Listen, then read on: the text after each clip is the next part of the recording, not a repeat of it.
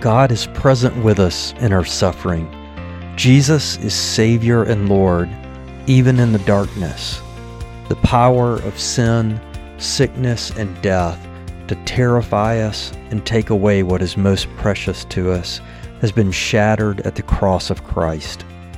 That's what Katie Hubbard helps us discover as we read her journal from 2013 after her diagnosis with recurrent breast cancer. I'm your host, Norman Hubbard, and I think you're going to find there are good things here. Hey, let's get through July of 2013 in Katie's journals during this episode, why don't we? Saturday, July 13th. Dear Lord, I cannot imagine how bad I would feel if I had treatment on Wednesday. Just a reminder, if you're dropping into this podcast, that Katie had been going through chemotherapy for a second cancer diagnosis, breast cancer diagnosis, but with no promise that the chemotherapy would actually accomplish anything good and lots of bad side effects. She had decided to stop the regimen just a little before it was already planned to end, but that's her comment. She couldn't imagine how bad she would feel if she had to go in. Everywhere I go, I find piles of hair. The bathroom, the kitchen, the living room, my pillow by my bed, on the recliner, on the patio. We are planning on attempting swimming today. I slept almost 8 hours straight last night. I couldn't believe it when Joseph woke me up at 8. I had a huge day yesterday. Day camp picnic, Ariana came over, Carol C. stopped by, we watched a movie. It was way too big of a day, so I am very tired. I need to be mindful of that. I got pretty frustrated yesterday because I felt too much was being asked of me. So you can see Katie coming out of the chemotherapy, but still feeling pretty bad or having to manage her energy. Tuesday, July 16th. Dear Lord, here are the things that are concerning me. Kayla going to Central High School, friends, swimming or marching band.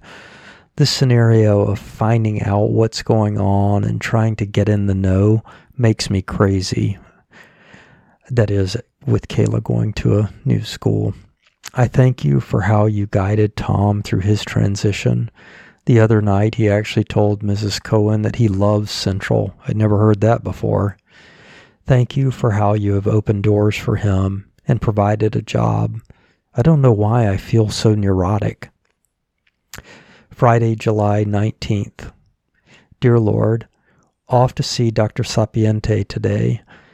I know that he might disapprove of my chemo choice. Please help me to not be rattled or shaken. Every doctor visit has the potential to rattle. Ephesians 6:16. Above all, taking the shield of faith with which you will be able to quench all the fiery darts of the wicked one. And then a long quotation.